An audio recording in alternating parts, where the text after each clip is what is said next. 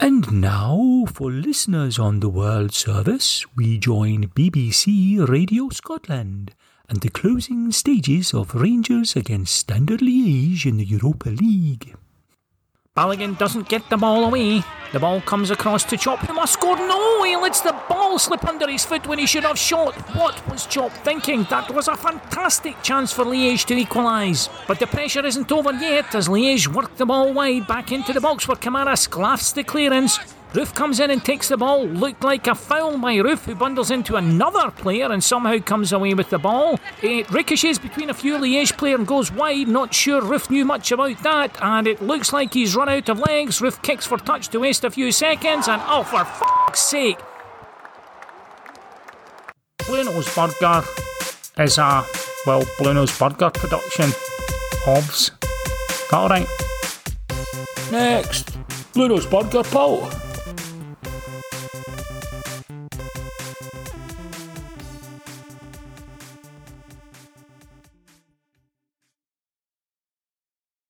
Neil, thanks for coming to see me. No problem, Peter. Well, that was rough yesterday. 2-0 off the Rangers in our own midden. Not even a shot on target. Never mind COVID protocols, that lot didn't need to f***ing shower afterwards. Probably don't need to wash their f***ing strips either. It's not good enough. Talk me through what went wrong and how you as manager are going to fix it. Well, someone leaking the team obviously didn't help. The team?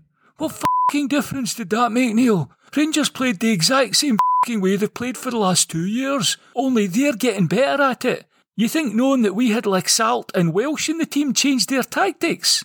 No, Peter, but obviously we had Christie, Edward, Elyounoussi and Forrest out. That didn't help either.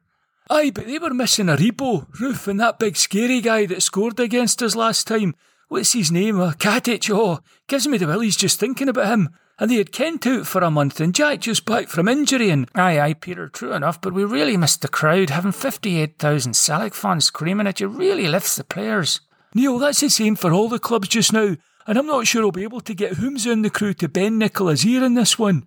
And to be honest, Neil, your tactics haven't exactly been stellar in the Old Firm matches. That's 4 out of 5 they've played us off the pitch. True, but to be perfectly frank, Peter, Rangers have got stronger in the last couple of seasons.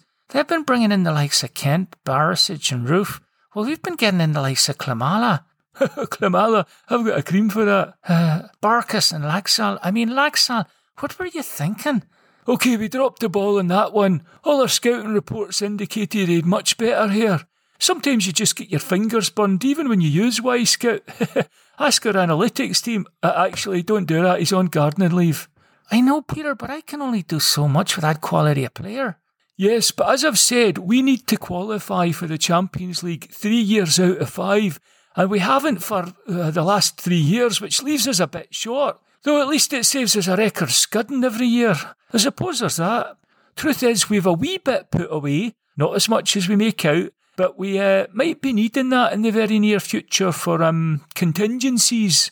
That's fair enough, Peter, but if we're selling one of our best players every year and replacing him with inferior players, it's going to bite us, and it's biting us now. The fans are going apoplectic about maybe losing the league this season. You think I don't f***ing know that? The abuse I'm getting on phone-ins and social media would make a docker blush. Look, Peter, we can both agree recruitment's an issue here. That and you getting more out of the team, and finding a tactical system to combat Rangers setup.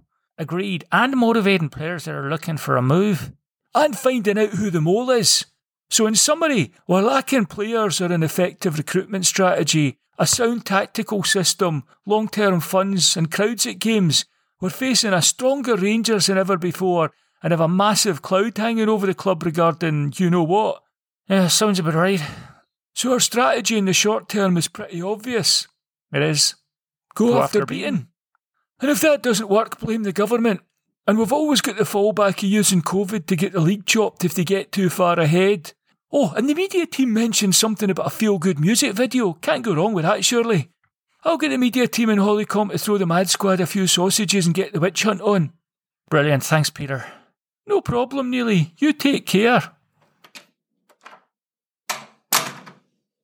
Aye, and you better hope beating our Nicola's enough, because if they're not the scapegoat, f***ing well won't be me, Neely boy.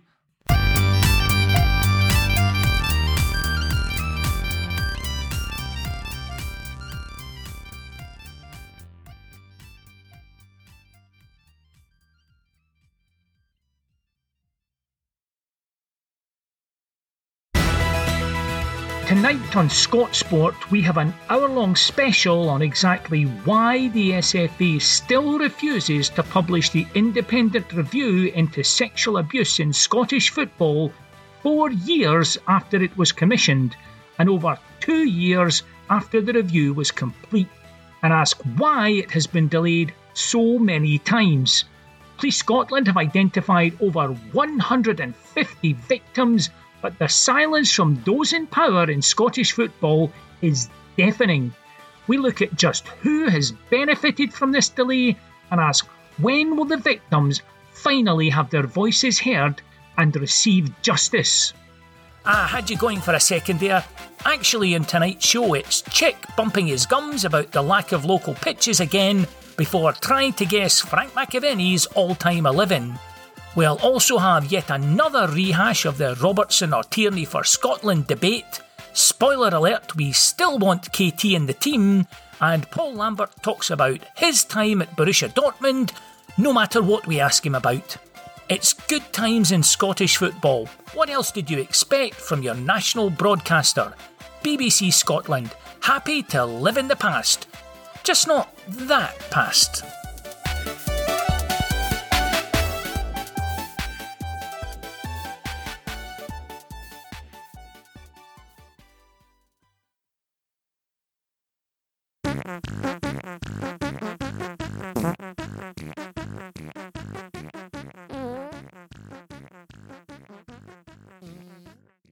The panel will now consider the case of Stephen George Gerrard, MBE. I didn't know you did MBE. Very good. Mr. Gerrard is accused of breaching Rule 72, which covers comments which indicate bias or incompetence on the part of match officials. This relates to comments made after the match against Dundee United on September 12, when Mr. Gerrard said, and I quote, "I'd be very interested to see what the decision would have been from the officials had the shoe been on the other foot and it was Alfredo who had made that tackle. Do you acknowledge having made said comments, Mr. Gerrard?" Yeah. "And do you now acknowledge that these comments suggested bias and or incompetence on the part of the referee?" Nope. "Oh, you don't?" Nope. "Not even in front of a 3-man panel? We pushed the tables together and everything." Nope. "Right, well, this puts the cat among the pigeons. Excuse us for a moment while we confer." I don't know. I thought he was just going to... But did you not think... I just thought he'd roll. "I'm sorry, Mr. Gerrard, you leave us no option but to unleash our highly trained and very expensive QC on you. Don't say you weren't warned." OK. Thank you, Patrick Fitzpatrick QC. OK, Mr. Gerrard, you would admit that you were at least implying that the referee might have come to a different decision had the tackle in question been made by that ween at Mr. Morelos. Nope. But that's what you were suggesting, clearly. Nope. So when you said it would have been interesting to see what would have happened had the shoe been on the other foot, you weren't saying that the referee would have sent off Morelos? Nope. Look, everybody knows that's what you meant. Just admit it and we can get this over with. A wee fine or a ban with maybe a suspended. Nope. Oh, he's very good. I'm not sure there's much more I can... Admit it! Nope. Well, I'm out. There's only so much I can do for £500 an hour. Well, it seems in the absence of any further evidence, the panel will have no option than to find a case of qua nonque sponigetus, which is to say, case not proven. Do you have any other comments you'd like to make to the panel, Mr. Gerrard? Let me guess. Nope. Yep. Well, in that case, I have one last question for you, Mr. Gerrard. Can you sign this ball? It's for my niece. Sure. What's her name? George. Thanks a lot. OK, and you'll send us the bill, Mr. Fitzpatrick? You better believe it. That was £2,000 worth. Right, gentlemen, next item up. The inexplicably perilous state of our finances.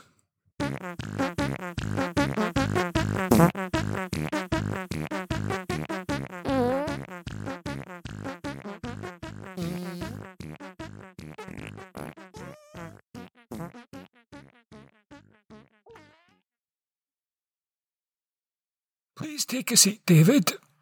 Sure thing. So what's this all about? Oh, I think you know. No. We have a mole at Celtic Park, David. And? And we think that mole is you. In fact, we're confident it is. What makes you say that? Well, we were checking staff computers and we found your alternative version of that minging Rod Stewart song and video performed by gullible, dedicated Celtic fans. I'm sure I don't know what you mean. Oh, you don't? No.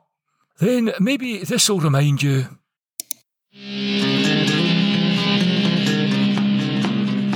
Oh, see us dancing like ball bags in our Celtic tabs in our gardens. Gonna know that makes us look like twats dancing round the house like a bunch of saps. At the weekend we've been scolded, absolutely funded by the Rangers. So we're there a sang, but nothing's rang in our Celtic kit, dancing like a wang. Now your dad's doing air guitar and looking like a cock, and dressed like full kit wanker, even wearing Celtic socks. Another acts like Damien Rice but hasn't read the tune, but thinks he's playing Wembley even though he's in his room. Oh, if you think playing keepy uppy and jacking round like tone deaf zombies in your Celtic taps to Rod Stewart tracks doesn't make your day, crack right on with that. Now while we're all laughing at this dreadful pish and that howling speech by Tommy Sheridan, you think Hod the Line would work just fine to distract the troops, but you're wrong this time. Shane Duffy looks like my grandad trying to step out. At least my grandad knows offside and wears a decent suit. If that's how Rangers win and at the Glory Bowl again, starts a right mad panic, then you're never getting 10.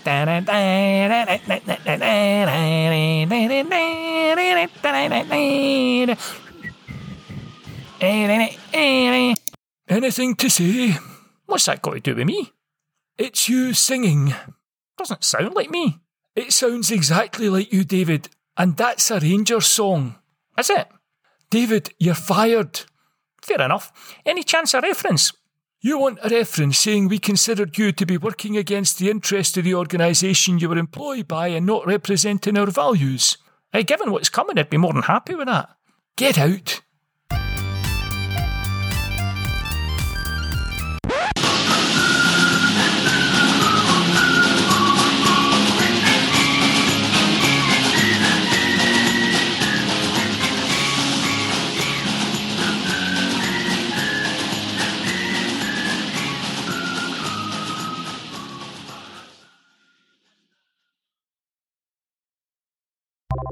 Hi, I'm Graham Spears, the ghost of media past. You doubtless remember me from such jolly japes as getting papped, not paped because that would be a hate crime, from various publications and broadcasters, as well as writing a highly unsuccessful book about Rangers targeted at Celtic fans, a theme that's come to characterise my time in the febrile world of Scottish football.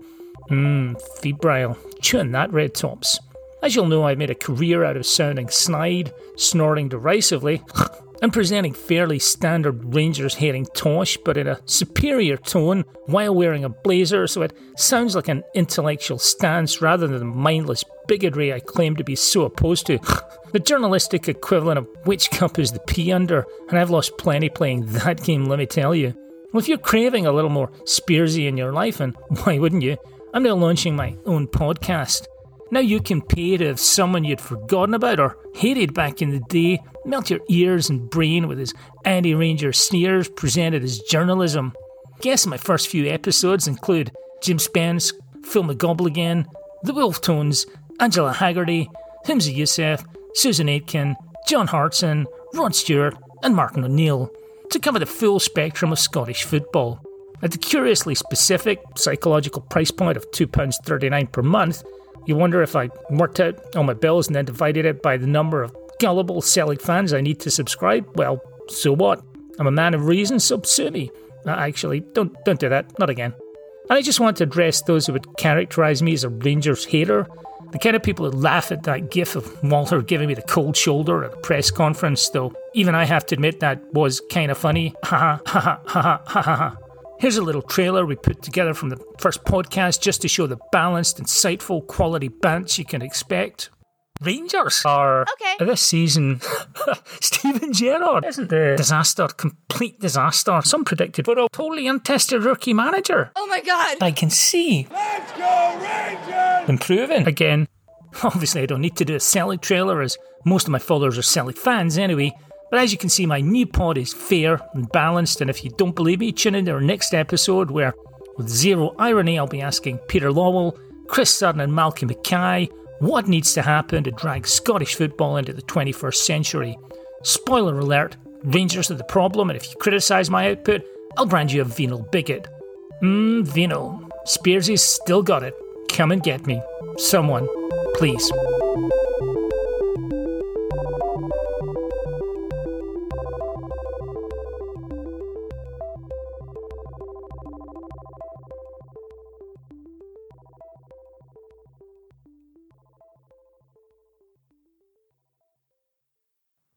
And now back to BBC Radio Scotland. And Rangers working the ball in midfield, trying to hold on to their 1-goal advantage against Livingston. Jack gets the ball to Davis. He swings across field pass to Tavernier, who just about controls it on his chest. Tavernier ambles across the halfway line. Doesn't see much happening ahead and chips a speculative ball forward. It drops to Jermaine Defoe. Oh, fuck off.